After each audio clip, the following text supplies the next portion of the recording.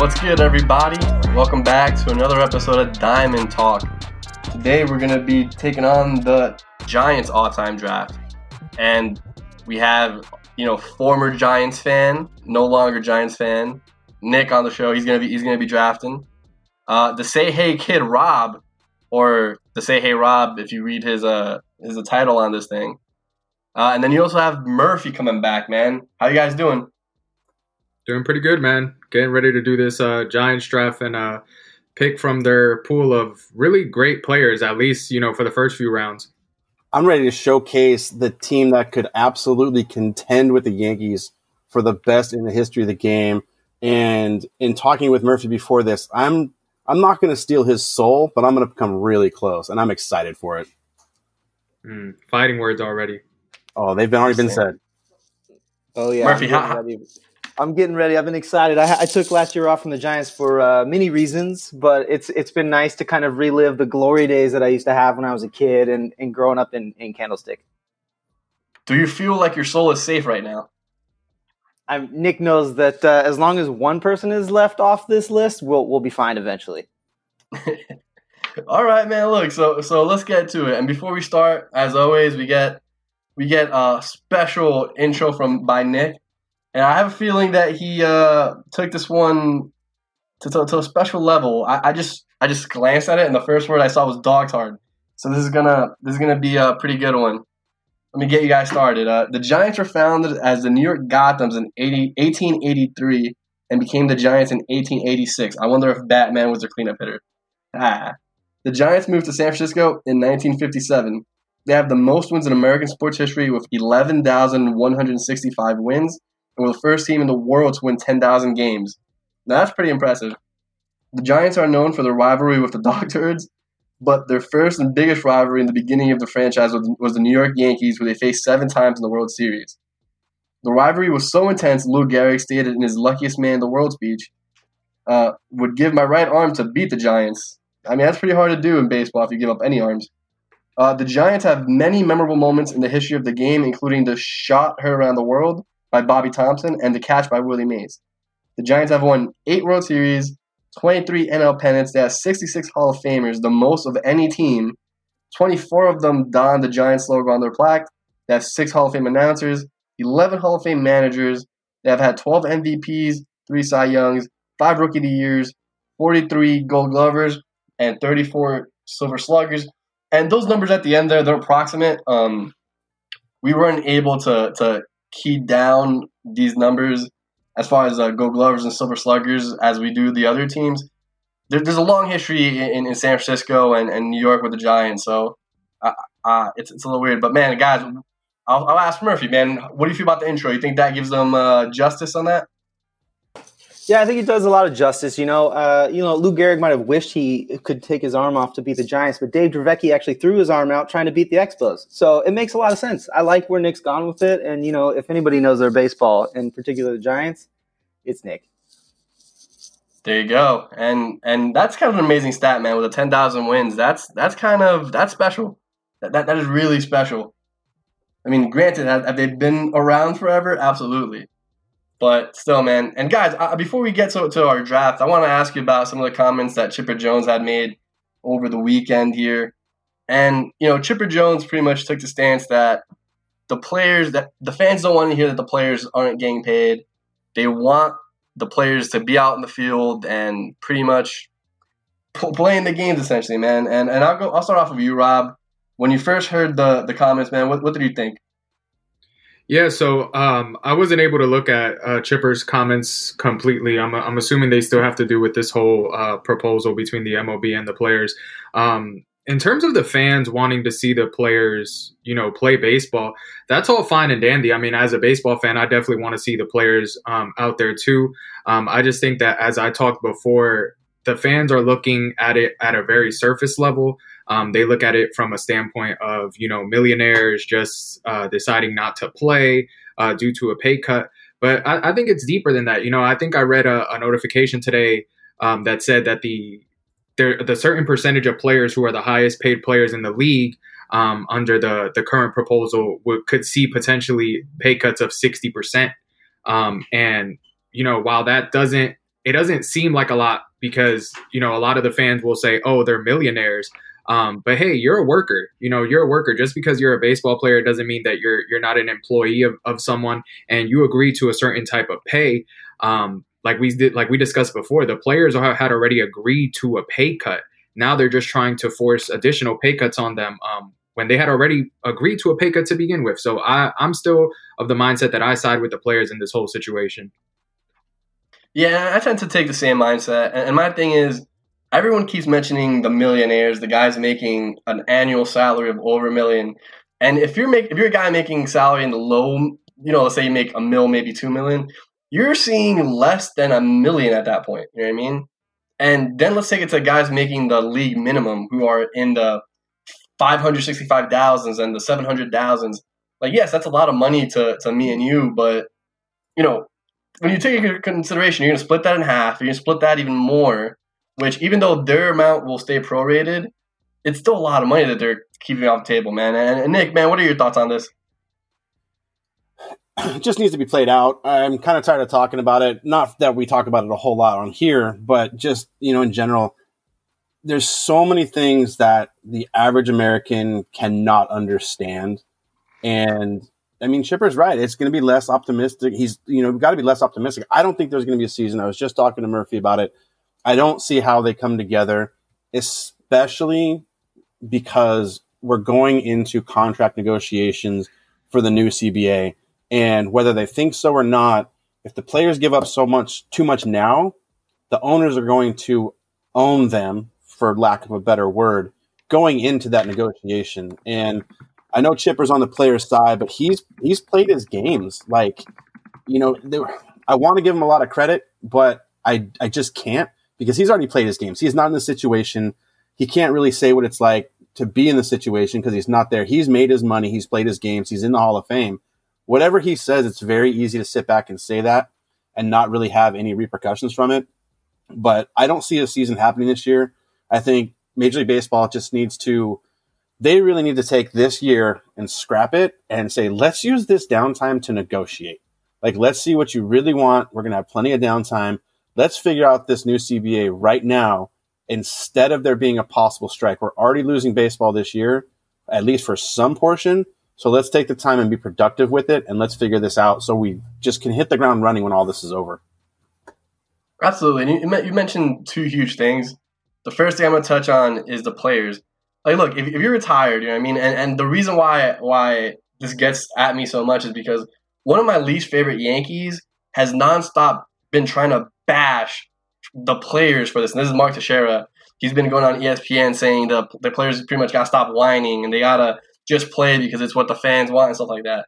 And I hate that take because, look, not for nothing, Mark Teixeira, but you're not playing. Even when you were playing, there's a lot of things that went in your favor as far as money-wise. You made a lot of money in your career, man. You know what I mean? That's not every player. You were lucky enough to have a good career and stuff like that. So that's one side of it, is that if you're a retired player, like, you're done. You've made your money. You have nothing to worry about. So stop whining. And the big part to take away is the CBA and the fact that these guys are negotiating next year. And it's huge, man. Baseball is one of the few sports where that revenue split isn't 50-50. And that's something that the players union definitely want to keep in place. It keeps guys like Bryce Harper getting paid that, astronomical, what was it, $330 over 10 years?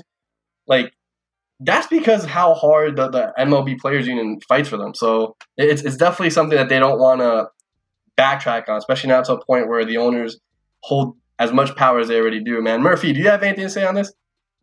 Yeah, fuck Chipper Jones. Straight up. Fuck Chipper Jones and the horse he ran on, and fuck Mark Teixeira. Both of these motherfuckers are clowning. Because for them to sit here and complain about the players taking a 60 to 80% pay cut, are you kidding me? You got billionaire owners that can't foot the bill, and you're asking these millionaire players to pay for it? It's ridiculous. And Chipper Jones, specifically, the most overrated first ballot steroid user in the history of the Hall of Fame. Damn, we started out hot right now. I like it. Bring in the energy, man. That was really Look, man, that's another thing too, man. We got to keep things in perspective. You're right, man. These owners are, in some cases, billionaires, You know what I mean? They can definitely flip the bill. Yes, they'll make a lot less profit this year, but trust me, I rather the players get paid in this situation. Anyway, with that being said, man, let's get started here because I'm energized after that, man. And today, Murph, you also got the first pick in our draft, so you can keep on going with it. Oh yeah, there's no. I think if anybody tuned into the Pirates, they know exactly who I'm going with. Barry Bonds, the GOAT, the greatest that's ever lived. I mean, Nick and I spend hours poring over this man's statistics, and every single one of them are more dumbfounding than the next one. Days, weeks, months. Oh my God, the man has more intentional walks than most people have walks in their career. Man has more intentional walks in one season than a lot of people get in their entire seasons nowadays. Like, the man is just a machine. There's nothing that can't be said about this guy that has not already been said. He's amazing. First overall pick. Yo, time out, Murphy. Yo, how are you gonna get at Chipper Jones for steroids, and then your first pick be Barry Bonds?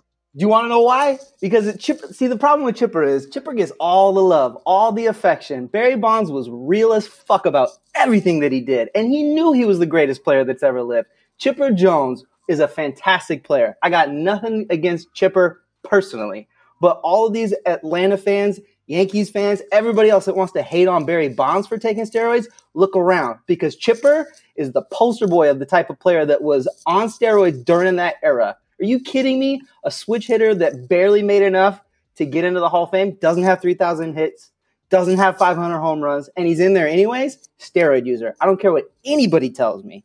And that's why Barry Bonds is the greatest, because even with steroids, cleared everybody with room to spare and was blackballed from the last 2 seasons of his playing career. So yes, as much as I hate Chipper Jones, it's not so much about the steroids. It's about the mentality that comes with it. And Chipper hasn't directly come out and called anybody out, but it's the Atlanta fans that love to just get behind Chipper and hate on Barry Bonds. You hate on Barry Bonds because you can't be Barry Bonds. Oh man, y'all love it. This is gonna be a good episode, yo. Nick, how do you follow that up, man? Who's gonna be your first pick? I'm gonna wait till Rob goes since he has the second pick. Oh, man, Rob has the second pick. He keeps trying to take my picks. Man, you were 2 episodes about giving me your pick, man. He was doing good for a minute. I apologize, man. Rob, who you taking? Yeah, you know I was going to jump in here because I'm definitely not letting Nick get the second pick in this draft. Because, Chris is on his spicy shit right now, and, like, I'm totally all about it. I agree with his general take on Barry Bonds. I think that the Giants as an organization, you only have 2 realistic choices to go number 1. And I will say this. If I was picking who the most dominant player in the history of the Giants franchise is, it's easily Barry Bonds, because he was probably the most dominant player in all of baseball, not just the Giants franchise. But in this particular case, and even though I have the number 2 pick, this would be my number 1 pick if I had the first overall selection, simply because I believe that this man encompasses the entire franchise as a whole and is the guy that I generally tend to lean on when we have a real who is the GOAT discussion. And I'm going to go Willie Mays, second overall. Willie Mays, man. A great pick, especially, we were talking about it in the GOAT episode. He's one of the first people you probably hear about when you start talking baseball. At least to me, the order is Babe Ruth, Willie Mays in the outfield. Nick mentioned the catch in his intro, and I think that's one of the first or second images you see as a baseball fan, especially when you watch Giants games. They always bring it back every couple weeks. Yeah. I think like I said, if you're breaking down numbers, I mean, you don't get more dominant than Barry. And while you can have the argument in terms of Mays numbers, he definitely had more longevity than Barry in a Giants uniform. I think Barry was only there for 14 seasons, and you have Mays there for 20-ish. But yeah, he put up the numbers. He's the franchise leader in WAR, games played, runs scored, hits, home runs, total bases, doubles. He's second in RBIs, third in walks, third in stolen bases. I mean, he's an overall just a really complete player, one of the best defenders the game of baseball has ever seen. 12 Gold Gloves, 20 plus time All-Star, 2 MVPs. I mean, in his stretch, he's over a 300 hitter, almost a 1,000 OPS. 40 home runs I think he averaged like 40 home runs for like 13 straight seasons. I think he's he would have been my pick number one. I just think he's better as an overall player. Not gonna downplay Bonds' dominance, but yeah, I'm comfortable going with Mays number 2. All right, man, and I'm comfortable with it too. Yo, Nick, now you finally get your pick. As much as I'm not a Giants fan anymore, I'm still a Giants fan. So I'm just going to take a minute to make sure all the listeners realize that we just went Barry Bonds and Willie Mays as the first 2 picks. There's no other team out there that can put a legitimate case for 2 of the greatest of all time back to back. And I would have gone Mays only because I think Barry Bonds was a more dominant player, and seeing him, I got to see it myself. I saw it live multiple times. But as far as I would want Willie Mays as my number 1 pick as well. And since I knew I wasn't getting either one of those, I got to load up my first 2 picks. And since there's 55 Hall of Fame players with the Giants, there's going to be a lot of Hall of Famers on this. We literally can all 3 have a team full of Hall of Famers and not even use all the Hall of Famers that the Giants have.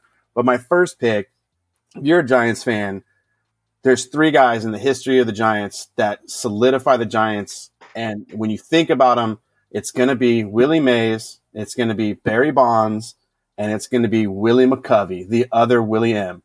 And this dude is just a beast, played his entire career with, I believe, already 6 or 7 knee surgeries deep before he even started.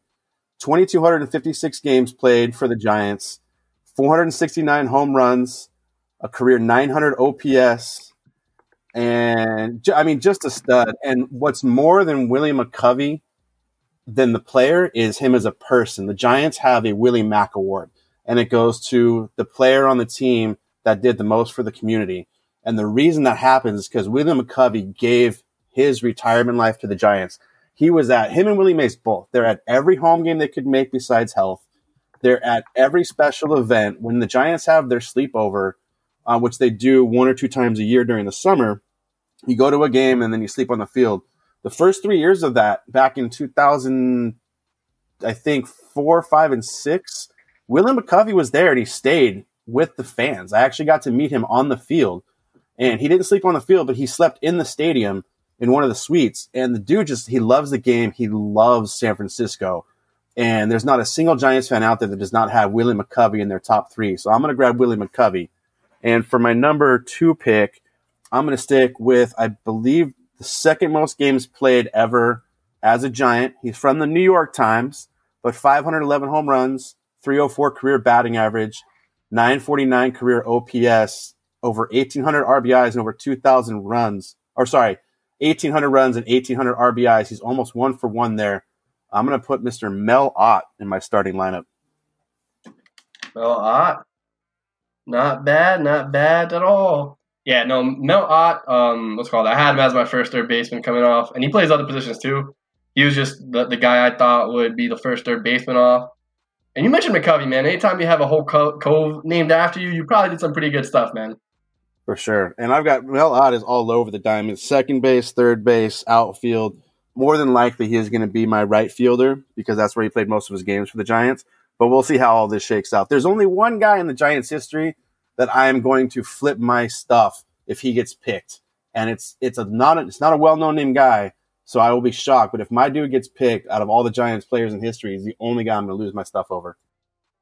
I'm sure Rob and Murphy are furiously looking through the notes right now, making sure they pick that so they can see you flip out.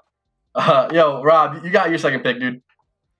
Yeah, so for my second pick, before I make the second pick, I just wanted to make a quick comment just to see if Nick somewhat agrees, because it kind of popped into my head a little bit when I was doing my research on these players. But you know how you have the saying, like if you're talking about a certain player, you're talking about him, like, oh, he's a poor man's, version of this player. To me, Mel Ott statistically, not necessarily talking about, so much defense, but offensively in terms of his peak with the Giants franchise, to me, Mel Ott was a middle-class man's Willie Mays. Like, his stats compare very well with Willie Mays statistically. He also had the same kind of level of longevity. I do believe he spent more than 20 years with the Giants franchise. Once again, not saying that he's as good as Willie Mays, But I think you'd be really surprised when you look at the numbers, just how good Mel Ott was, because he's not a player who's necessarily put in that top tier of, guys that you're thinking about the greatest players of all time. He might be in that second tier, but once you dig real deep, his numbers are really incredible. No, you're right. So I mean, like Mel Ott, like if you look at it, he's got 120 less games, and he's only got 120 less runs, but he's got one more RBI. He's the all-time RBI. Yeah, one more RBI than Mays. Yep. Yep. He's got 300 more walks and 600 less strikeouts, and he has the same average, a better on-base percentage, and he's only 2 points behind in OPS. So you're dead on right there. I mean, if you don't know Mel Ott, just think Willie Mays, but white and just slightly less. Yeah, no, because it was a thought that literally crossed my mind when I was looking at the players. I was like, if anyone was doing this draft and you miss out on getting Willie Mays, you might as well grab Mel Ott, because it's essentially just a smidge less of a player, but still a really great player to go with. So I just wanted to say that just because I thought the Mel Ott pick was really good. But for my next pick, I'm going to go and start tackling the pitching, and I'm just going to take Christy Mathewson off the board. You're very lucky that starting pitching is so deep with the Giants, because he was going to be my next pick.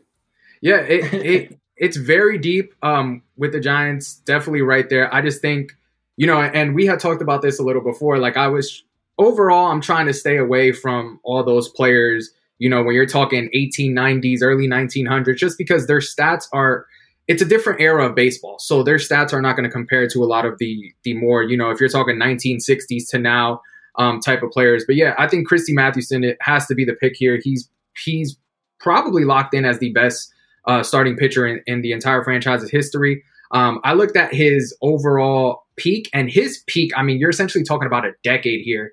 From 1903 to 1913, just to see how ridiculous his numbers were. He won over 300 games. He averaged 28 wins a season. He had a 1.91 ERA in that entire decade. He threw over 320 complete games. He averaged over 320 innings pitched per season. And he had a 1.02 whip. Also, he had like 175, 76 strikeouts to like 55 walks in all those seasons. So he put together a decade of dominance. Anytime you win over 300 games and you lost just barely over 100, I think that's definitely a solid selection to go with. Absolutely, man. And he had four seasons where he was top 20 in MVP voting, essentially. His ERA numbers are absolutely insane. We're talking about seasons where he's consistently under 3, and then seasons even better than that, where he's at like 128, 114, 199, and that's consistent too. So Christy Mathewson, great pick. Murph, you got 2 back-to-backs here. Yeah, I'm going to just take a minute and kind of just remind everybody kind of a piece that Nick said about McCovey. McCovey doesn't get the credit that he gets because he was dealing with a lot of the knee stuff that some special guy down in New York was dealing with that everybody that's a Yankees fan wants to talk about. But McCovey was the OG. And I'm going to take one of his teammates, not in the second round, but at the start of the third here. But my second round pick is actually going to be the Elder Bonds. Now, this is going to be a pick that's going to throw a lot of people off that don't know anything about the San Francisco Giants era of baseball. Bobby Bonds was Barry Bonds before Barry Bonds was Barry Bonds. You asked me a little bit earlier, why is Barry okay? Why am I okay with Barry but not okay with Chipper? Barry did every single thing that he did because of the way the media and in general baseball treated his father, Bobby Bonds. Bobby Bonds was the 5-tool player. There's a reason why Willie Mays was Bobby Bonds' best friend and is the godfather of Barry Bonds, because Bobby Bonds had all the tools to do everything. The one knock on Barry, the only thing that keeps Barry from being a 5-tool player is he had an arm like a noodle. Bobby Bonds, not that problem. Bobby Bonds could throw a guy out from new Pac Bell Park. Or I'm sorry, it's not Pac Bell anymore. It's not AT&T. I don't know what they're changing it to anymore. I haven't been paying attention here, everybody. But he could throw it from the warning track down in Triples Alley, throw somebody out with 60 feet left to spare. That's how strong of an arm Bobby Bonds had. I might be a little over the top here, but Bobby Bonds is the truth. The second guy I'm taking, now I'm going to put him at a different place here. I'm going to put him at the hot corner, but I'm going to take the baby bull, Orlando Cepeda. He was mostly known as a first base outfielder, and he was the guy that came up when McCovey was over at first base, and they needed to find a place for him. So they stuck him out on the left, but he did play a couple of games at third base, which is where he's going to play for me. There you go, man. And very sneaky move with Cepeda at third. Not something that, you kind of definitely had to do some deep research on that one. I think my favorite thing is that you got both Bonds. That's pretty cool. You got father-son playing the outfield. And, another thing to talk about when we talk about Barry Bonds is you can tell the genetics are there, man. Like, his father, you mentioned it, his father was a great player. You know what I mean? So to be Barry Bonds and have Bobby Bonds and Willie Mays pretty much raise you and teach you baseball, you're going to be pretty good, essentially. You know what I mean? You got the genes. You got them teaching you exactly what they did to be as successful as they were. So not bad at all, man. Yo, Rob, who's going to be your third pick? Damn, so he just had to take Cepeda right there. It always hurts when I lose one of my Puerto Ricans. Cepeda was definitely a name that I was looking at. I think he's only like one of 5 or one of 6 Puerto Rican Hall of Famers, so definitely a good name to go with there. But for my next pick, I did make sure that I made all the research that I could make for this draft. So for my next pick, I'm just going to lock down a position here. It is nowhere near a guy that you would be thinking of when you think all-time Giants, simply because we're only going to go with one season here. But just like we did last episode, I'm going to go ahead and I'm going to take Roger Hornsby, second base. That's like that's like your what's it called? That's like your ace in the hole, man. Like, oh shit, I don't know who to take at second base. Roger Hornsby, he probably played for them. He has to be, because I think he played like for 3 or 4 franchises. But he spent one season in the Giants franchise. 155 games, 133 runs scored, 205 hits, 26 home runs, 125 RBIs. He hit 361 and finished with a 1035 OPS. I don't believe any other second baseman in the history of the Giants franchise has even come close to duplicating that stat line. So I'm definitely good with Hornsby right here at second. Attaboy, man. And the way you make him sound, he's like the baby Bron of the MLB during that time. So he was dominant with any franchise he went to, realistically. There you go, man. Yo, Nick, you got your third and fourth pick. I am so happy. I told Chris last week when we were talking about this, I knew I was going McCovey and Ott, and I was going back on the swing around, and I was hoping for my guys. And Mathewson got taken, but I don't know if I was going to take him here. I'm going to go starting pitching, and I'm going to take the 2 guys left that I think are clear-cut the best. I'm going to take Mr. Juan Marichal as a Hall of Famer. That gives me 3 of 3 for Hall of Famers. And if you don't know about Juan Marichal, I'm not going to spoil the surprise. He's just a GOAT. I mean, he's one of the best pitchers to ever pitch. I believe 11-time All-Star, got MVP votes most of his years in the bigs. Led the league in batters faced twice, led the league in whip 2 times. 3 times had a whip under 1, which is incredible. Led the league in complete games twice. Won 20 games 5 years with the Giants. I mean, he's just a stud, and he's just got the most beautiful motion. It looks like he's going to fall over backwards. It's like he's trying to touch the ball to the mound before he throws it. And then all of a sudden, if you talk to hitters that played back then or you listen to stories, it's like all of a sudden a fastball that you couldn't see came from his foot. And that's what made him so difficult, but so beautiful to watch. I obviously didn't see him live, but as a Giants fan, there's certain videos you see over and over again in highlights. And Juan Marichal is one of those, and just an amazing baseball player. And again, like Willie McCovey, just an amazing man. His charities to his home nation and to the United States, but to the Dominican Republic in specific, he donated so much of his time, money, and efforts over there. Very much like a Roberto Clemente as far as a humanitarian to some of the foreign countries. My next pick is very modern. Arguably, not going to argue, he's the greatest postseason pitcher in the history of Major League Baseball. No question about it. He should have gotten 2 rings for 2014. I'm going to throw Madison Bumgarner in my starting staff. And for those of you who say he's just a postseason pitcher, no, he's not. Peep game. Hold on one second. Let me get these stat line up. He is with his regular season stats with the Giants, a 1.11 whip. That's bananas. That's extremely good.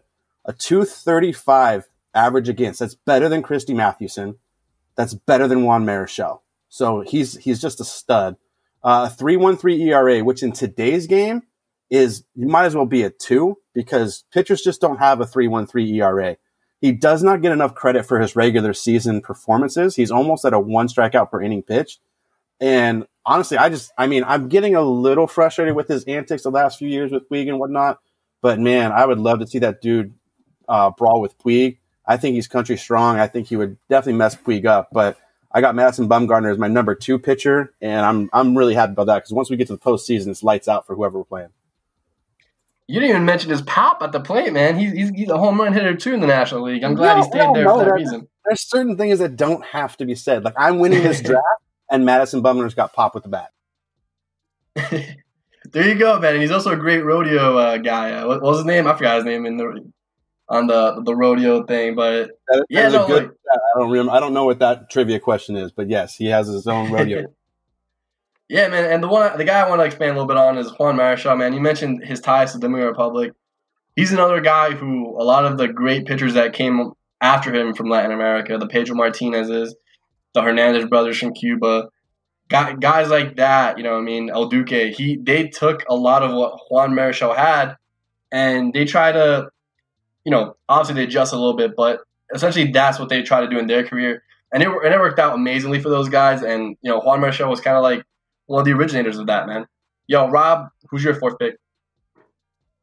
All right, so for my next pick, let me see. I got a couple different options here. For my next pick, I'm gonna take a risk here, and I'm gonna take a guy who I don't know if he would have been taken this early, but I just want to make sure I lock him up just because he's one of my favorite guys to watch. And I'm gonna take the freak, Tim Lincecum. Oh man. Yeah, we're losing it. We're losing it. Big time Timmy Jim. I gotta take Tim Lincecum, man. Yeah. I mean, what can we say about Tim Lincecum? I mean, he was a 2-time Cy Young Award winner. In terms of his peak in San Francisco, it was probably like a 4-year period, 2.81 ERA, 1.1 WHIP.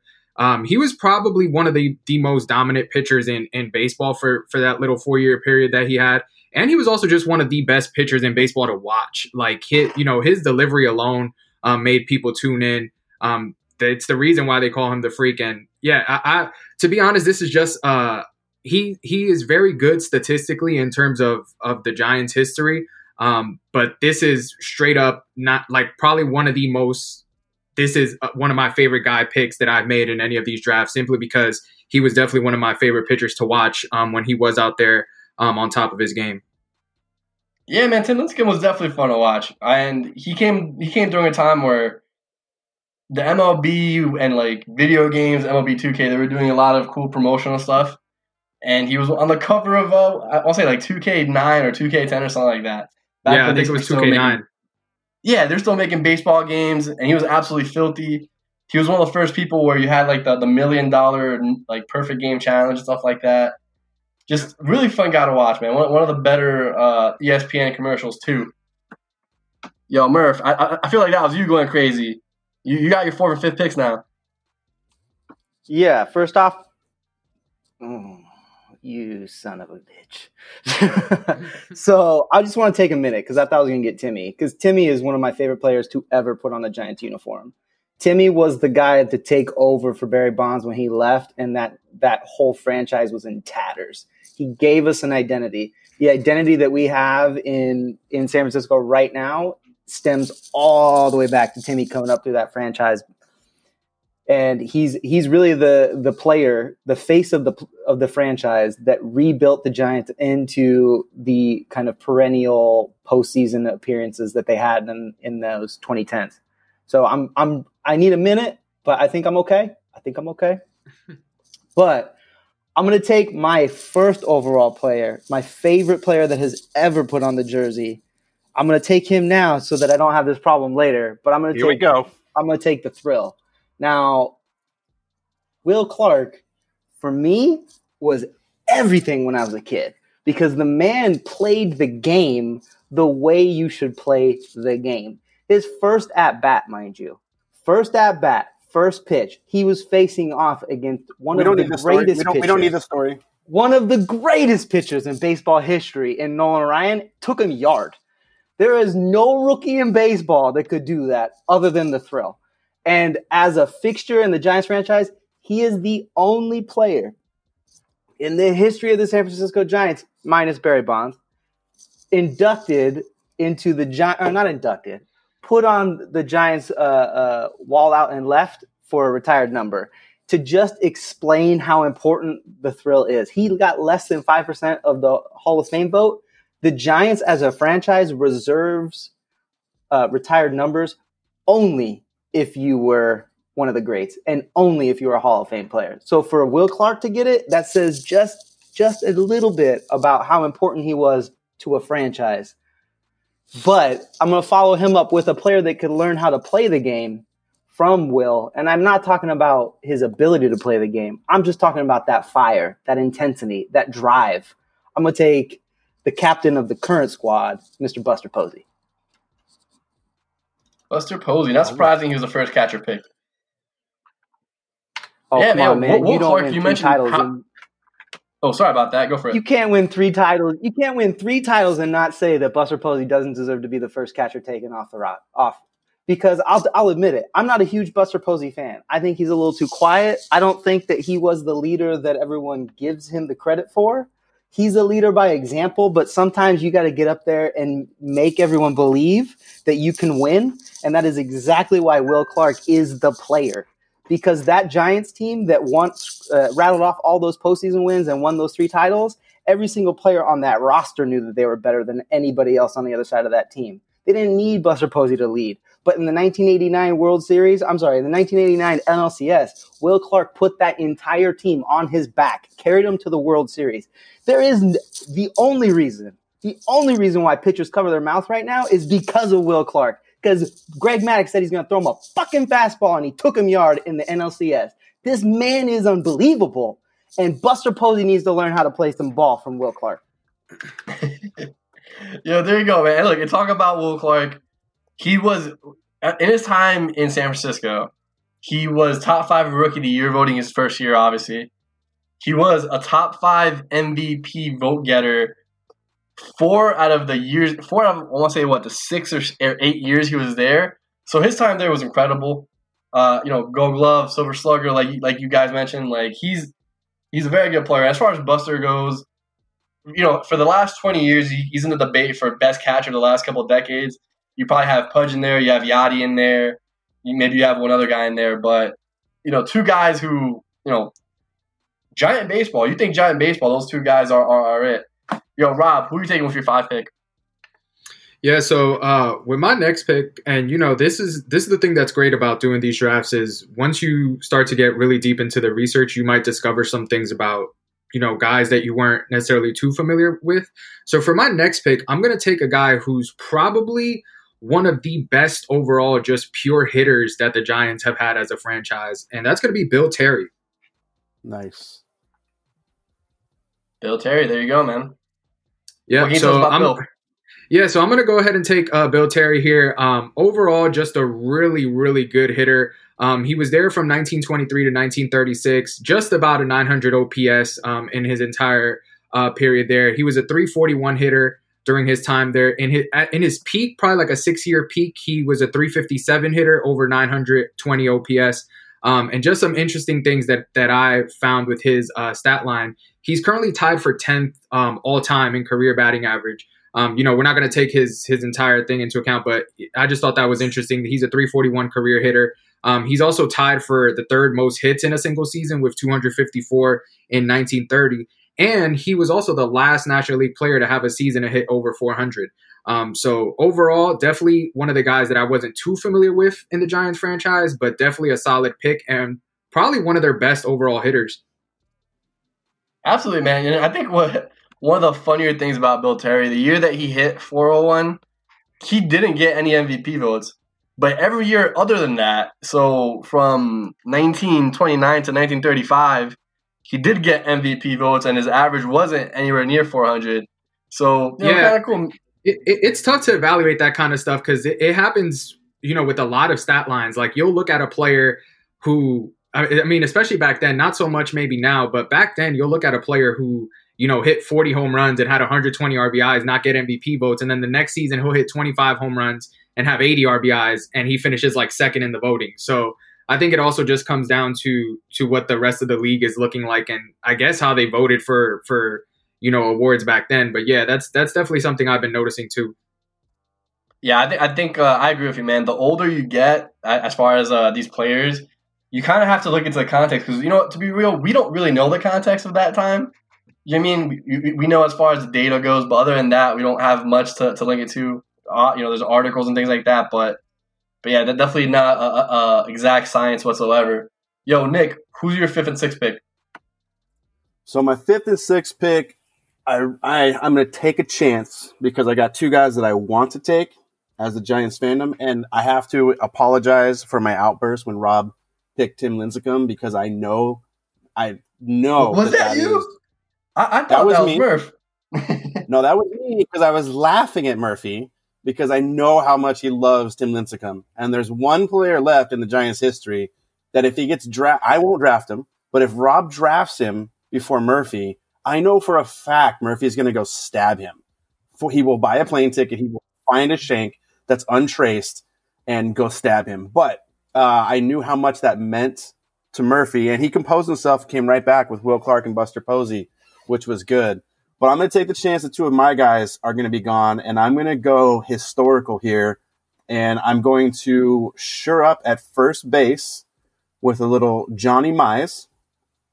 And Johnny Mize is an interesting case because he's got some really good numbers with the Giants. 299 batting average, 938 OPS, 157 home runs in about 4 years, which is pretty solid. But he missed his age 30, 31, and 32-year-old ages while going and fighting in the war. So he's one of the war guys. And if you think about it, when he came back from the war, he played a truncated season in 46 and still hit 22 home runs. But playing full seasons in 47 and 48, he hit 51 and 40 home runs. So I kind of got to give him 80 more home runs, probably 150 more, probably 200 more RBIs and maybe 200 more runs. He's not a well-known stud for the Giants, but overall, he's a really good hitter, great numbers with the Giants, and missed 3 prime years. So I'm going to go Johnny Mize at first base, which is going to put McCovey in the outfield. So I got to get a little bit of a defensive outfield going now. And for that, I'm actually going to come in with another guy that's got just supreme numbers, 349 career batting average with the Giants. It's only a couple years worth, and we are talking in the 20s. But this is one of the first names I ever heard as a baseball fan because I believe he went on to manage very successfully. He was a great outfielder. He played all 3 positions, and he hit well over 300 every year he was in New York. We're talking a year of 363, 339, and with an OPS over 1,000. And I'm going to go Casey Stengel in my outfield. Casey Stengel, not a bad one at all, man. Two, like I said, really underrated names, but guys who absolutely not dominate, but they were really good during those eras, man. And one of the points I wanted to make on guys like Johnny Mize, guys who did miss that time for World War II. What's it called? I can't imagine that being the case in today's game. Like I can't imagine someone who like Mookie Betts or Mike Trout even missing 4 years of prime baseball. You know what I mean? Like from 28 to 32 or 29 to 33, whatever the case may be, and they come back and are still on the top of their game. Like I can't imagine that in the game today. You know what I mean? I don't know how you guys feel about that, but for me, it's just something special. Kind of details how good the greats really were during that time, because it's absolutely insane to me, man. You take 3 years off of probably maybe you play catch on the base, but other than that, you're focusing on not dying. Like it's insane. Hey, yo, Rob, you got your 6th pick now.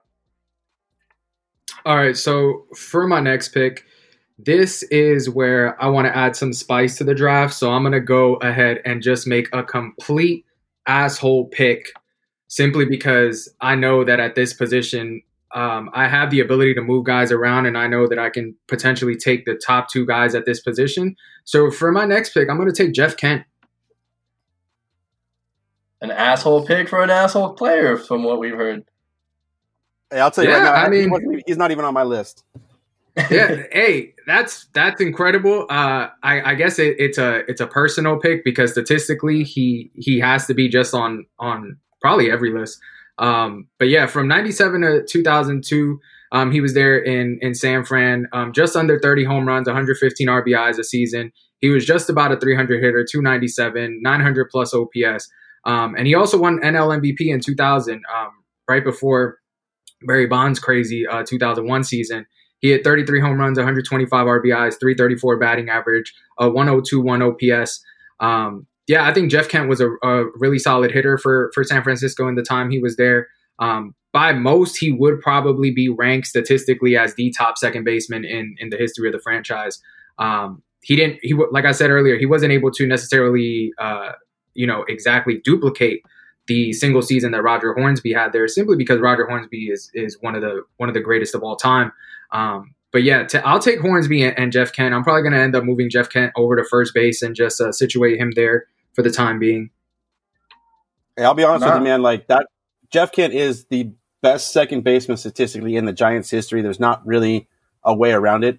I just can't stand him, and I have a couple of absolute favorites, players-wise, at second base. That's a good pick. It's different because you also have to remember it's two, if we want to say, former Giants fans, compared with me. So like my picks are going to be statistically based, like, cause I outside of like Lincecum and maybe like one other guy that I just enjoyed watch play, I have to go by the statistics to form this lineup. I'm not a guy who's as familiar with the franchise as the 2 guys that I'm going up against. For sure. Yeah, man. And what's called Murph, you got your pick now. You got 6 and 7. Yeah, I'm just going to take this now so that I don't have any problems with as Nick said, I don't want to hunt anybody down. But yeah, so I'm gonna take a guy that a lot of people don't really know much about, and it might be early, but for me, like he's seriously one of the greatest relief pitchers that I think has ever played the game. And I'm just talking stuff wise. I don't give a shit about your stats. Just like show me a 92 mile an hour slider and show me a 96 mile an hour splitter and show me a 99 mile an hour fastball, because those are the 3 pitches that Rob Nen was dealing with back when he was taking the Giants through the postseason in those early 2000s. And he was also the guy that shut it down and locked it up for for that Marlin team back in 97 when they won their first title. Rob Nen, he literally had a pitch named after Arnold Schwarzenegger, the Terminator. That 92 mile an hour slider, I tell you, would just drop off a table at 90, 92. Sometimes I've seen it go up to 93, 94. And then he could follow it up with a 96 mile an hour split and then finish you off with 100. Come on, man. Rob Nen, hands down, the greatest relief pitcher in the history of San Francisco. I like it. And then next, go ahead. Tell me how great Rob Nen was. I got no problem with that. No, I mean, look, I love it. I think he's one of those guys where his career was a little shorter than most. His last pitch was at age 32. Usually guys can go a little longer than that, so it's a little weird that that's how it ended for him, but still, it's... You want me to explain to you why he stopped? Because I can do that too. Because the man gave up his career to win a title. I don't know if you know this, and a lot of people don't, but the Giants were heading into that 2002 World Series run, and Rob Nen was pitching without a right shoulder, and Dusty Baker came into him in the players' room, asked him if he could go because they did not get any help for him at the trade deadline, and Nen said he was good. Which is why I have such a problem with Brian Wilson talking about how he gave up his career for the Giants. No, there's one relief pitcher that gave up his career for the Giants, and that's Rob Nen. There you go, man. Gotta love it. Gotta absolutely love that story too, man. Who's your next pick? My next guy, I'm going to have to go Richie. And this is just all my heart, man, because Richie was not the guy that would light everything up at shortstop, but he is the best guy that we've had in a long time. And I'm going to let Nick take his guy because I'm fine with that. But Richie, for me, if you can't tell, those 2002, 2003 teams, that's when I was like in high school. Those were the guys I was trying to like get up there and just, do a little something with. But yeah, I'm going to take Richie over at shortstop because the man with the with the glove was maybe not Crawford level, but that bat was next level compared to Crawford. I have a feeling we're going to hear Crawford's name before the end of this episode. So I think he'll be fine with that. Rob, who's going to be your 7th pick? Yeah, so I'm going to keep it simple with this one. I'm going to go ahead and just lock up my outfield with a former MVP, and I'm going to take Kevin Mitchell. Kevin Mitchell.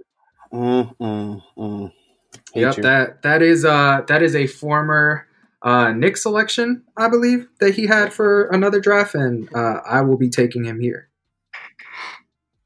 Attaboy. I'm surprised he didn't pick another Kevin MVP vote getter in the outfield. I mean. I'm fine with Kevin Mitchell. Kevin Mitchell is also just essentially like a super utility. There's a lot of different positions he plays.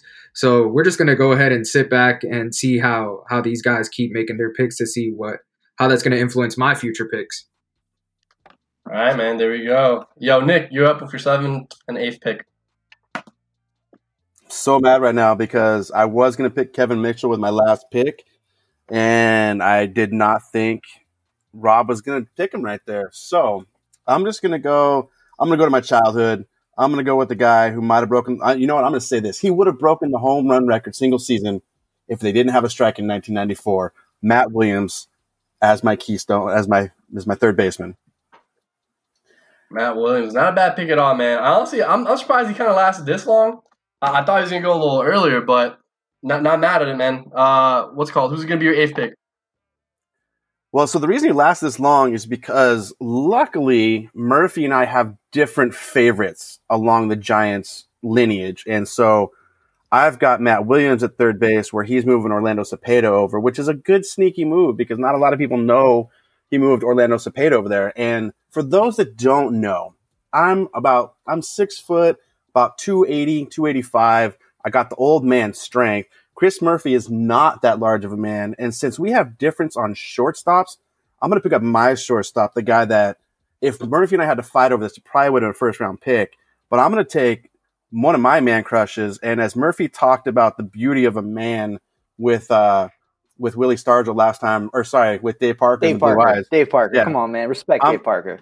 I'm going to go with the flowing, luscious hair of Brandon Crawford at shortstop. And I'm going to take all the ground balls up the middle, and they ain't going nowhere. I'm going to take maybe the greatest arm at shortstop in the history of the game. Rafael Furcal is the only other one that I could really put up there, but I'm going to put Brandon Crawford up the middle. I knew you were going to pick him. Look, like I said, this is one of those things at the beginning of the episode. I knew by the end of the draft, Brandon Crawford was going to somehow be yours. I didn't know if you were going to have to trade for him. I didn't know what you were going to have to do, but I knew that at the end of the episode, Brandon Crawford would be your shortstop. He's the one guy I would have flipped my desk over that I'm drafting from right now, and you guys would have heard my kids going, "Dad, what's wrong?" if he would have been drafted. I'm glad that there's no children hurt in the making of this episode. Yeah, no children, no dogs. Or dogs. I didn't even know that was an option. So, news to me.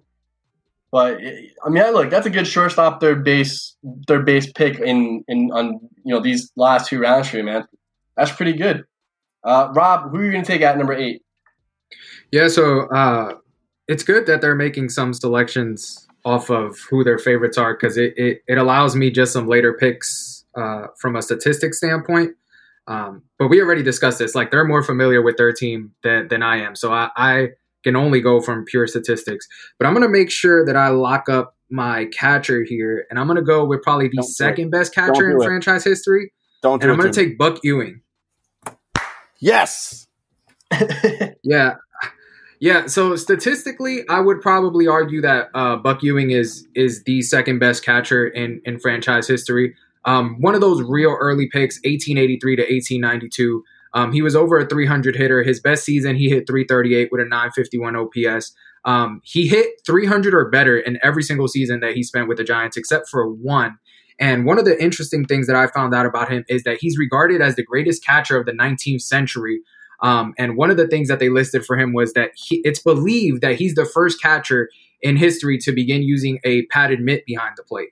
So that was an interesting fact that I found out about him. I think that for the catcher's position, in terms of who leads statistically and probably just overall talent-wise, Buster Posey has to be the first selection But if I'm going to pick anybody number 2, it's probably going to be Buck Ewing. Yeah, and one thing with Buck Ewing, he's not going to be somebody anybody heard about at this time. You know, he started his career in 1880, for God's sakes. You know what I mean? Where he played 13 games, so didn't really have those long 162 game seasons. There was no awards when he was playing. It was pretty much playing for the love of the game out here. But yeah, no, Buck Ewing, definitely a throwback pick. Yo, Murph, who you taking 8th and 9th?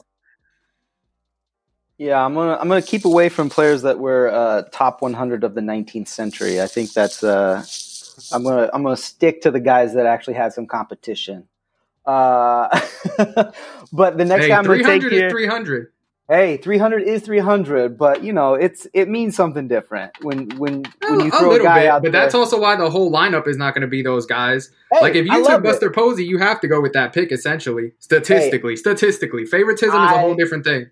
I love it because you know what? This is the perfect time for a Yankees fan to figure out just how much better the Giants were than the Yankees statistically. Let me mute my mic. Okay. Don't want to listen to these falsehoods. Okay. Don't want to listen to all these lies, but go ahead and continue picking. So the next guy I'm going to take it's not necessarily a pick for me. It's going to be a pick for my grandmother because her favorite player, and this is going to hurt Nick. This is going to hurt Nick so deeply. But her favorite player was Robbie Thompson. He's going to play my second base for me. Robbie Thompson is the epitome of what it means to be a gamer. If you don't know what a gamer means, you need to watch some Giants baseball because we'll teach you how to play some real ball, you know, with some heart, some soul, some fight, some fire. Although the current team ain't got none of that because they got Kapler. But it's okay. It's okay. They'll get back. So eventually Kapler will get found out for being the second coming of Donnie Baseball. But until then, I'm just going to take Thompson. And then I'm going to follow that one up. Because I need to fill some holes here, and I've got some big holes in my rotation. But I'm going to take some guys that may not be like first thought of, but still wonderful. And I'm going to take an old school guy. I'll help you out. We'll say best of the 20th century, and we'll take some Carl Hubble here because he's the best guy left on the board. Yo, I gotta say, I love the shit talk. So many screwballs, his arm turned the other way. Like, I'm so glad you said that story because I was going to. He used to throw screwballs so much he would walk around with his arm turned out to face you, basically. I got a friend that's got a busted bone in his arm. He can't do that either, but he's just weird. Carl Hubble just did it because he threw them screwballs. He also, there's some old footage of him throwing screwballs through some old pane glass windows. If you get a chance, I think this was in baseball. Nick might be able to correct me. The Ken Burns documentary, because he's seen that thing like 50 times. But I believe it's in the baseball documentary. But Carl Hubble, yeah, you know, he was Timmy before Timmy. Yeah, man. And look, one of the cool things about Carl Hubble, as a starting pitcher, is not easy to do, but he has 2 MVP awards. Was in the top 10 in MVP voting for about 5 years in a row, essentially. So definitely someone who dominated with his weird ass arm and stuff like that. For anybody who doesn't know, what Murphy was talking about is because he threw a screwball, which is a pitch that not a lot of people throw, and you throw it on the inside. It's basically a reverse slider. And he threw it so much, he's right-handed, that if you were taking a picture of him, and there are pictures like this, when he's just standing in regular clothes, his right hand faces away from his body at the end of his career instead of into his body. It's crazy. It sounds absolutely disgusting. Yo, Rob, who are you taking with your 9th pick? All right, so with my next pick, I'm going to keep it 21st century since that's kind of the route that we want to head down. And I'm going to focus on the 3 titles that the Giants won, and I'm going to take Sergio Romo off the board. Ooh. That was a good one. That's a good one. That's a good one. That's a fan favorite, by the way, as well. Yeah, he could be a fan favorite pick, but he's probably one of the guys that's the best combo of a fan favorite pick and a statistical pick, simply because his time in San Francisco was fantastic.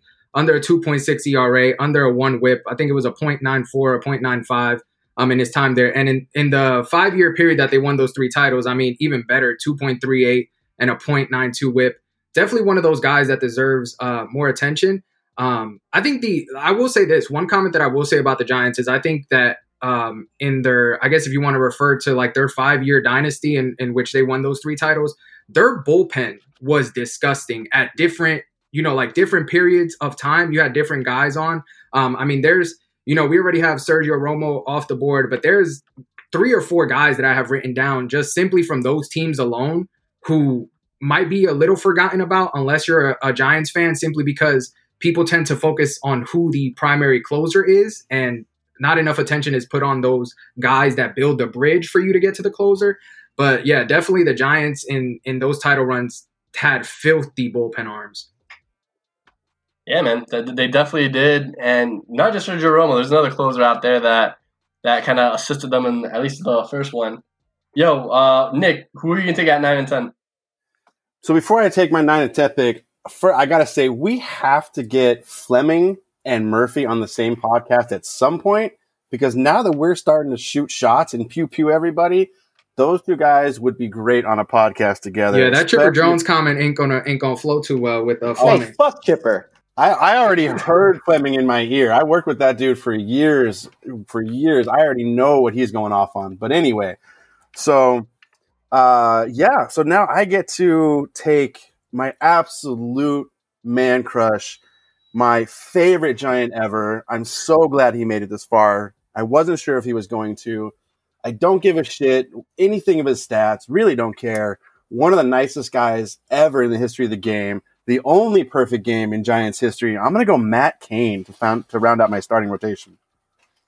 I love it, man. I was really wondering if someone's going to take him, because he did have a lot of, injury-plagued seasons with the Giants, and people probably remember him more for like the later part of his career where he was making a lot of money but not pitching a lot of games. But he had a really good career with San Francisco.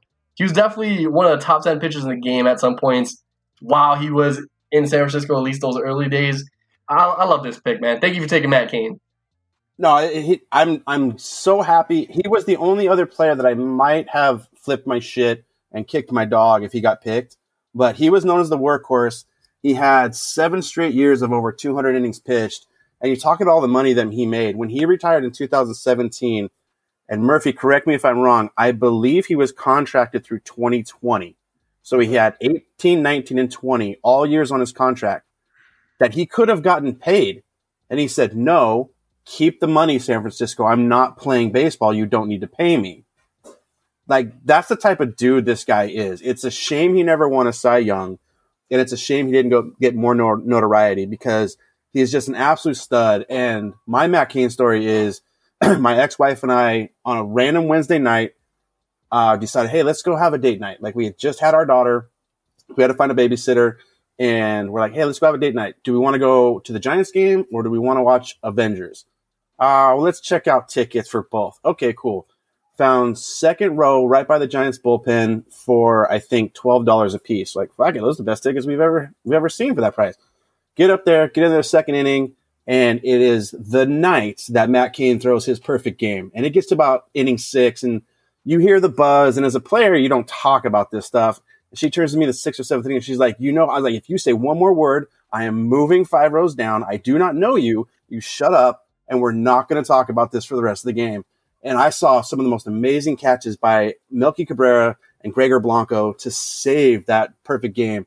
It was amazing. I still have the dirt and chalk line from the game, and the groundskeeper's like, dude, what are you doing? It's like, dude, that was a perfect game, man. What? That's never happened. And he's like, okay, do you want some of the chalk line? So he gave me a shovel of chalk line. I still have the dirt, the ticket stub, and everything. Amazing. I'm so glad to be there for it, because he is probably my favorite Giant to ever play the game. So moving on, because that was way too long for that one. All my picks are picked for me the rest of the way, because the only position I have to fill out is outfield. And there is absolutely zero way that the guy I'm going to pick in the outfield gets picked, because I don't even know if anybody knows that he played for the Giants. So I'm going to come back, and I'm going to go with the guy who is nicknamed Shooter. And since he played in the 80s and 90s, most of you guys aren't going to probably know who this is, but he is maybe the best person that's ever played for the Giants. He personally took it upon himself to match all of the donations for Toys for Tots in the San Francisco city limits himself. Everything that was donated by regular civilians, he matched that toy for toy when he played for the Giants. And one of his teammates in Boston, Tim Wakefield, said this is the biggest heart that he's ever played with and the most humble guy he's ever played with. He called everybody dude. He didn't let clubhouse attendants pick up his dirty towels and laundry until they went outside and had a cigarette with him. I'm going to go Rod Beck for my closer. Rod Beck at closer. Nice, man. Sounds like a pretty cool dude, too. He was, man. He was a true dude. He treated everybody nice. He was the guy that he partied a little bit too much, so he wasn't always there early. But if he was there early, he was signing autographs for kids until they were gone. Like, he would literally, as long as there was a kid asking him for an autograph, he would sign it. It didn't matter how long it took him to do it. He would sign autographs even during the game, and there's not a lot of players that do that.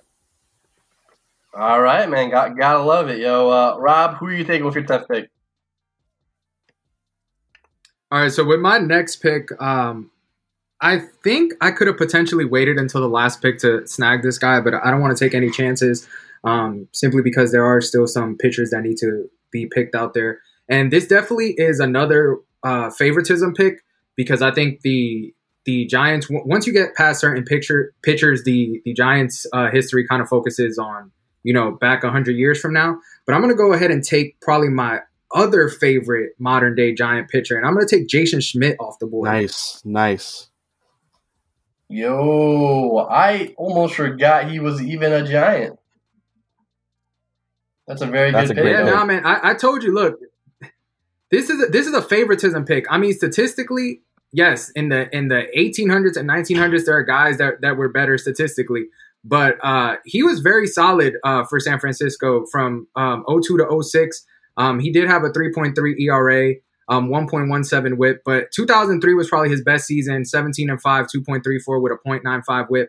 And I don't know about anybody else, but he was one of those guys where I'm not going to say he was necessarily the same level of talented, but those early, MLB games that I used to play, every single time I would pick the Yankees and I would put, certain players on the Yankees just to kind of bolster certain areas. Jason Schmidt and Johan Santana were probably the two pitchers that I always used to trade to the Yankees just to have them in there. I don't know what it was, but those were like two of my real early, like pitchers. Like injury-wise, they kind of fell off towards the latter end of their career, but those were two of my favorite guys real early on in the 2000s. Yeah, Jason Schmidt, not like a great career overall, even from the days before the Giants. But he had two seasons essentially where he was, a top 5 pitcher in the NL. Man, he finished Cy Young Award voting 2nd and 4th in 2003, 2004. So he definitely was one of the better pitchers of that time, at least those couple of years. Yo, Murph, you got your 10th and 11th, buddy.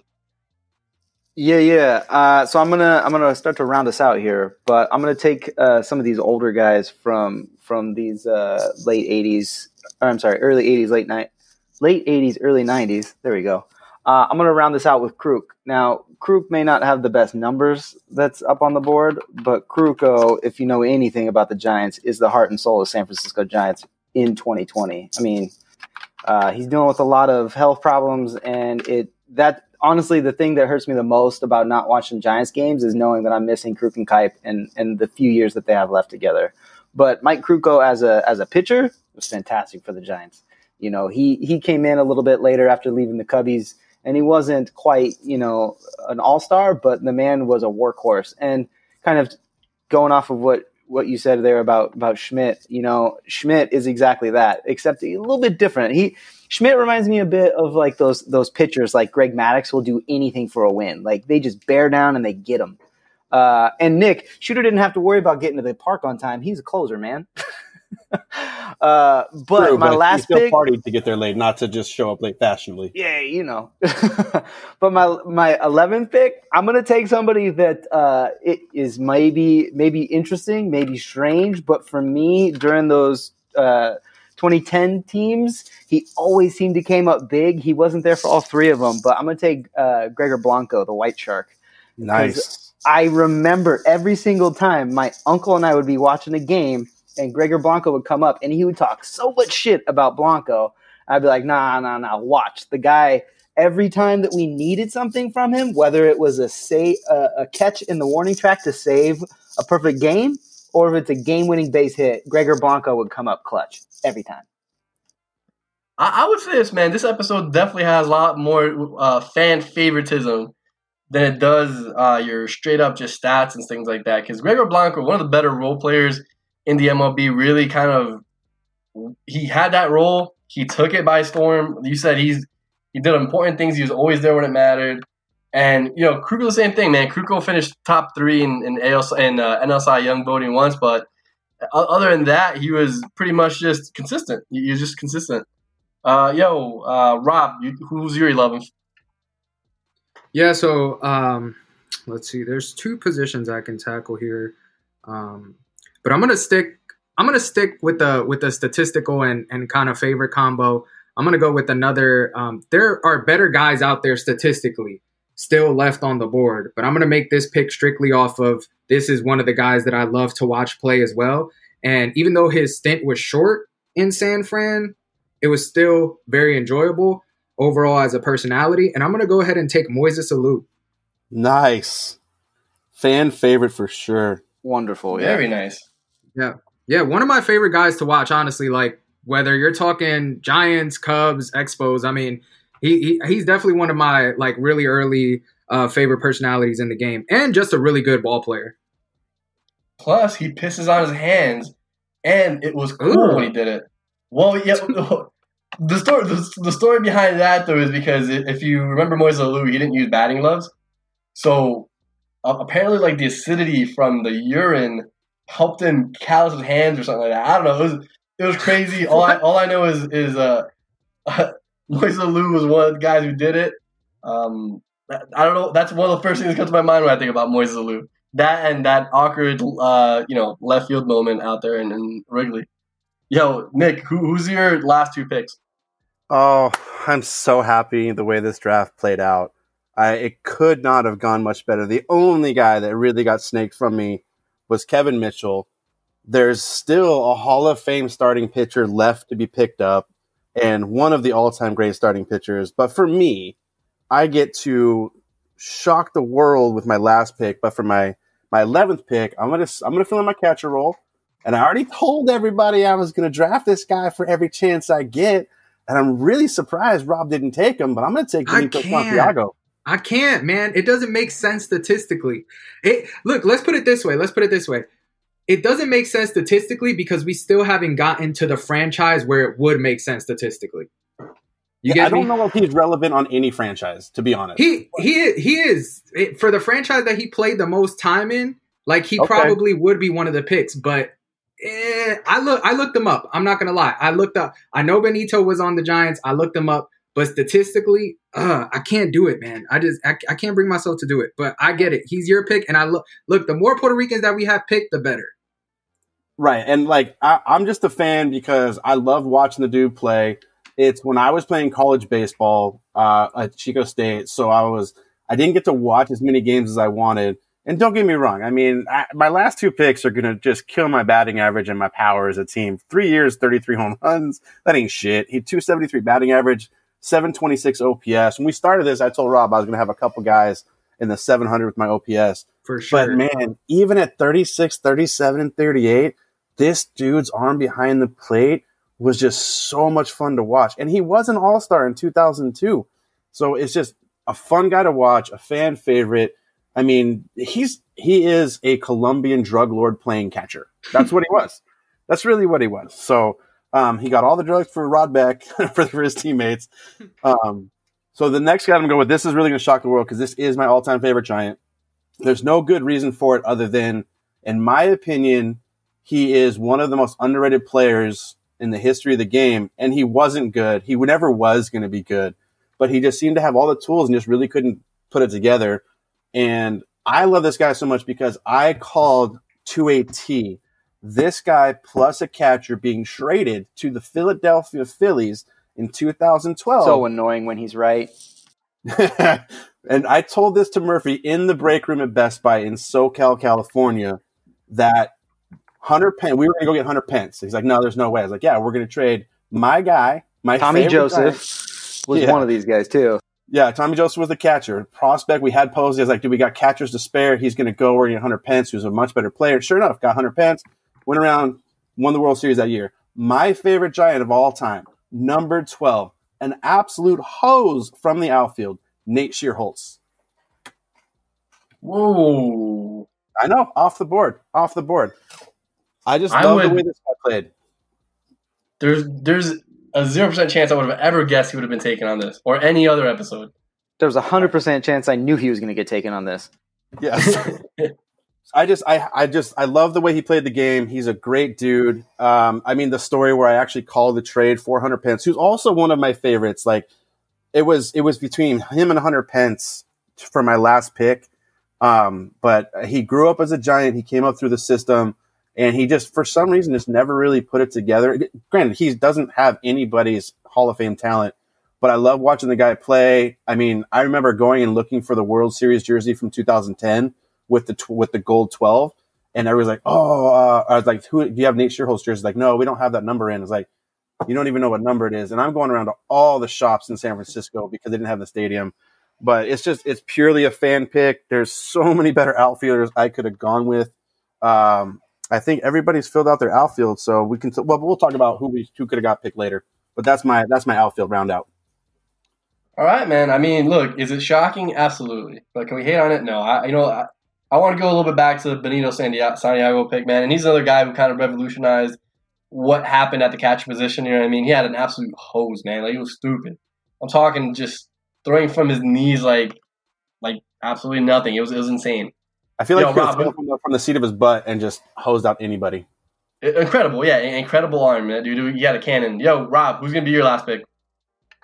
Yeah, so for my last pick, it's pretty simple because these two guys picked their shortstop real early on. So I'm just going to fill up shortstop, and I'm going to take George Davis for my shortstop as my last pick. Nice. All right, man. Not bad. He's actually somebody that did make it onto my my list of possible shortstops. He was I had him as my second best shortstop coming up out of there. So not a bad pick at all. One of those older picks. Definitely, if you have to take the time period into account, I think the thing that we're realizing with a lot of these players from the older time period is not big on home run numbers, but that also doesn't mean that they weren't productive. So he had probably like a 4 or 5 year peak there of hitting 344 over 920 OPS. He averaged over 100 RBIs for that peak, 170 hits, 28 doubles, 15 triples. Overall, just a really good, solid player. And yeah, I'd probably agree with you. I probably had him there as probably the second best selection at shortstop for the Giants. So I'll definitely take him with my last pick. Not bad, man. Great value pick with that one, yo. And now, Mr. Murphy, who's he gonna be your last pick? Okay, so this is going to throw everybody off, and I'm pretty sure nobody knows who this is. Nick may not even know who this is. And I've made a couple of references to my grandmother throughout this kind of thing, but my grandmother is the person that kind of instilled in me this love for baseball, and it goes back to this player directly. I'm going to take Marv Grissom.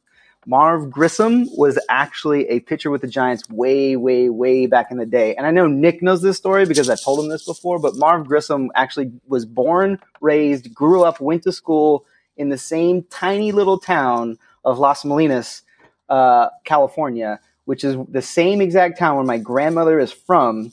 The Grissom brothers, both Marv and Lee Grissom, were both drafted by the Giants. I don't remember when. This was like back in the 1940s. I mean, he made his debut with the Giants back in 46. So this is a long, long, long, long time ago.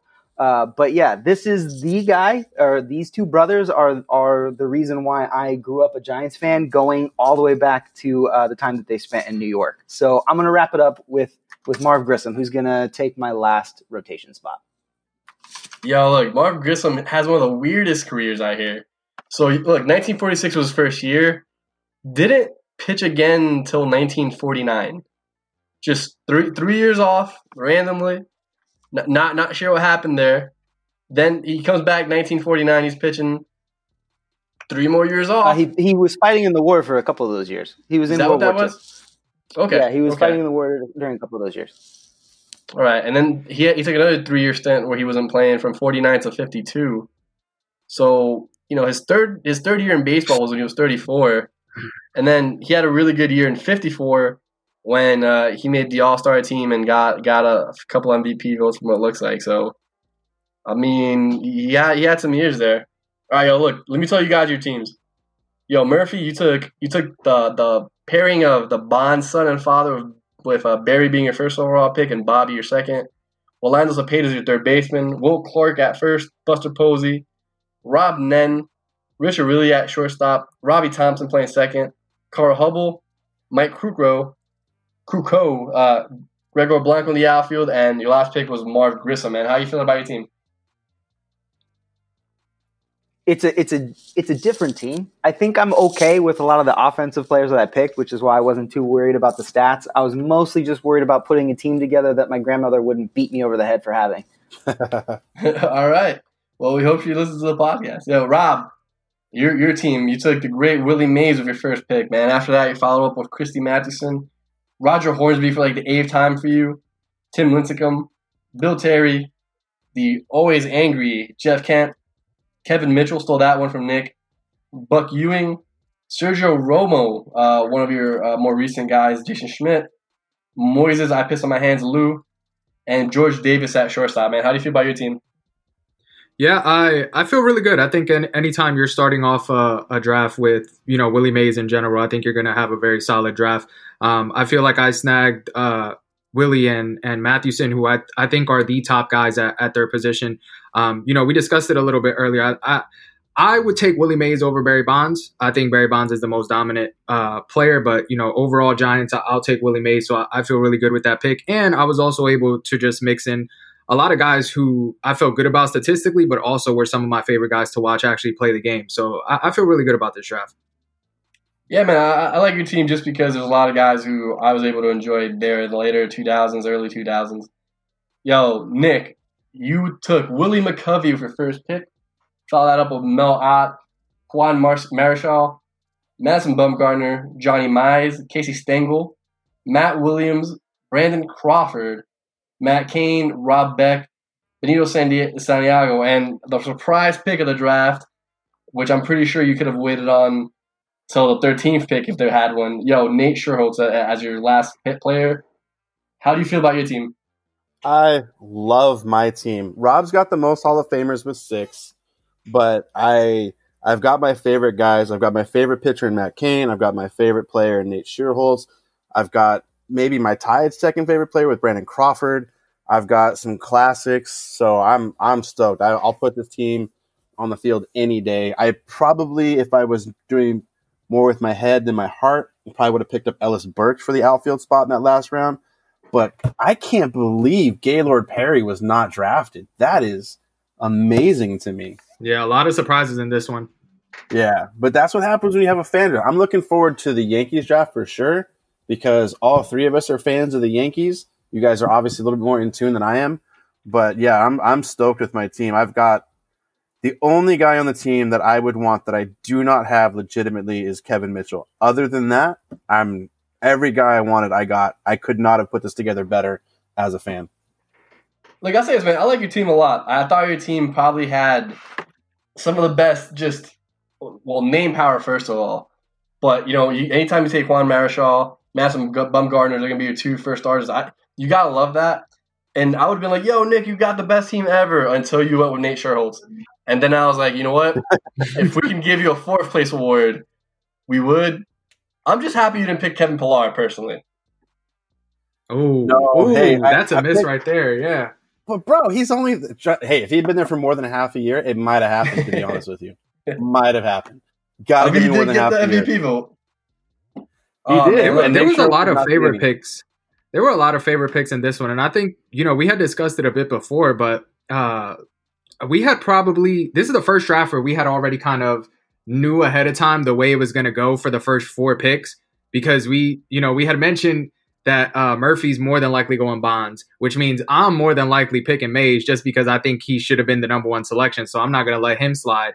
And then Nick was going McCovey and Ott. So after that, it kind of just – after the first 4 picks is kind of where the real draft started. And I will say the only person out of either team – obviously, if the person is there, your game plan kind of changes a bit. But the only person that I was really after that someone else snagged was Cepeda.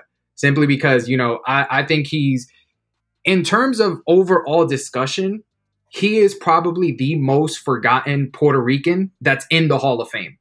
Like, and I don't think Cepeda gets talked about enough. Not even just in terms of baseball, but even within like his own community. Like, he's probably, if you had to guess what Puerto Ricans are in the Hall of Fame, I guarantee you, unless you are a Giants fan, Cepeda is the last name you mentioned. And I think he's definitely one of those guys that was probably a lot more talented than he's given recognition for. Yeah, that's true, man. That's definitely true, man. And look, I'll say this. One of the guys I'm disappointed didn't get picked was Brian Wilson. Yo, he was an absolute nutcase. I know you hate him. No, he doesn't belong on any top Giants team for any reason. I'm sorry. Look, he doesn't. Man, look. You show up to the ESPYs in that skin tight tux. And that's why he's not getting drafted. I don't know, man. I'm taking him. He might that's a problem. Dude, no one picked Kung Fu Panda? I know. He was there for me. He was there for me. I'll admit, he was there for me. Hey, trust me, he was right behind Matt Williams and Kevin Mitchell at third base for me. He was my number 3 third baseman. Yo, was anybody thinking JT Snow at all? Absolutely. I had it written down off those Gold Gloves. Hey, I'll be honest with you. If I knew I was going McCovey first overall, so I had my first base taken. If I thought Mize was going to go before the 5th round, and the only reason I picked Mize was because he was so good. But if it wasn't for Mize, I might have picked JT Snow and still moved McCovey to the outfield. Because I've met JT Snow. So I played junior college baseball with Mike Kruko's son, Jarek. I don't know if I've said that before, but I went to one of the Giants slumber parties, and I saw Jarek there. He was talking to JT Snow. And so I go over just to say what up to Jarek. I hadn't seen him in, 8 years, something crazy. It's like, hey, Jarek, what's up? He's like, oh, hey, what's up, Amano? Like, he knew who I was. And then he turned right back around and started talking to JT Snow. Big league the shit out of me. Just absolutely like, yeah, you're cool, whatever. And so JT is like, hey, hold on, Jarek. And Jarek's like, yeah, what? He's like, who is that? You know him? He's like, oh, I played ball with him. He's like, well, when did you play ball? And JT Snow immediately turns from Jarek Kruko, stops his conversation, and starts talking to me. He's like, how do you know Jarek? He talked to me like 25 minutes and completely shut off Mike Kruko's son just to talk to me because I knew him. Like, he's a good dude, legit dude. So, yeah, he was for sure on my list. All right, man. Gotta love it. I think that's a good place to end here, man. Wait, let me just quickly ask about one more guy. Did anyone have Roger Connor written down? Yeah. No. Yo, I wasn't gonna pick him, but the only reason that I wrote him down was I don't know if anyone else read this about him, but I read that he was recognized as the first like real power hitter in baseball. And it was just kind of funny to me because he retired in 1897 with 138 career home runs. And those 138 career home runs weren't surpassed until 1921 by none other than Babe Ruth. Yeah. Damn. He was the first power guy because back then they didn't have the fences, Yeah. Yeah, he was the first the big old bat. Polo Grounds was huge, too. Yeah, I just thought it was funny that it was someone like Babe Ruth, who is widely recognized as one of the best power hitters of all time, that was the one to like finally surpass him in the 1920s. Yo, Yeah, Rob, I'm gonna ask you this one because you're typically the one that does this. Did Joe Morgan ever cross your mind? I didn't write him down simply because his numbers with the Giants weren't as strong as some of the other guys.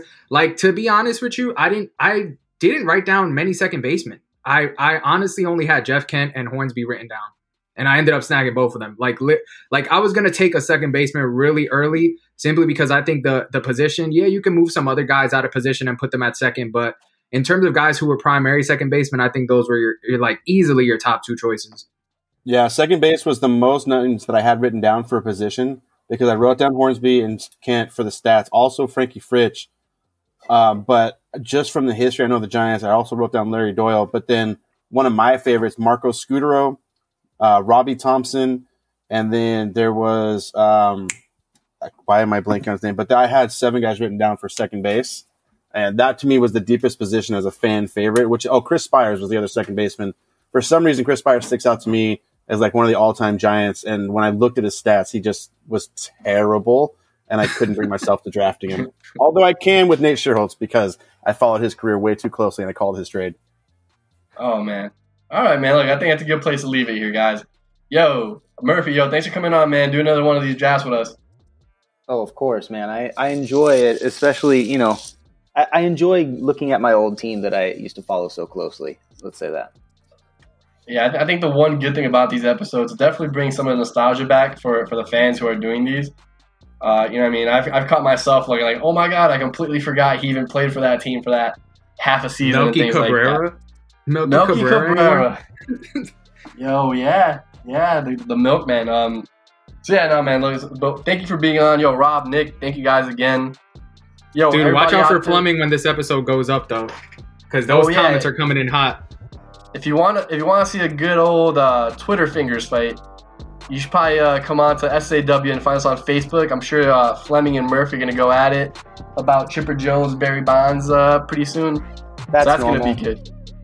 Yeah, man. Yo, so yeah, guys, look, find us on Facebook like we just said, SAW. You know, find us on our website, TSAW. We got articles that are about to get up there. We're fully launching this. You know what I mean? We have articles by Rob and by Nick and by me. You know, we have other content out there, basketball, football. We have a little bit of everything. You can find us on Instagram at SAW, and you can find us on Twitter at SAW. Right? So, thank you guys, and we'll catch you guys next time. Peace out.